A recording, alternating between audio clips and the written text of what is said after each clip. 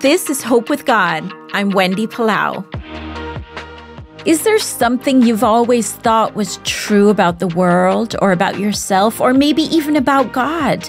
And now you're realizing you might have gotten it wrong. We all get things wrong. The way we think tends to be shaped by the world around us, but we can let our thinking be shaped by what God tells us is true. Will you ask God today to show you an area where your thinking needs to change?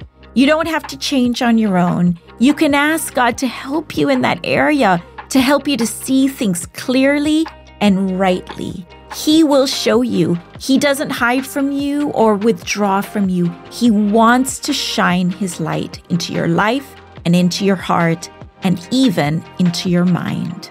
Always remember, there is hope with God. This is Wendy Palau.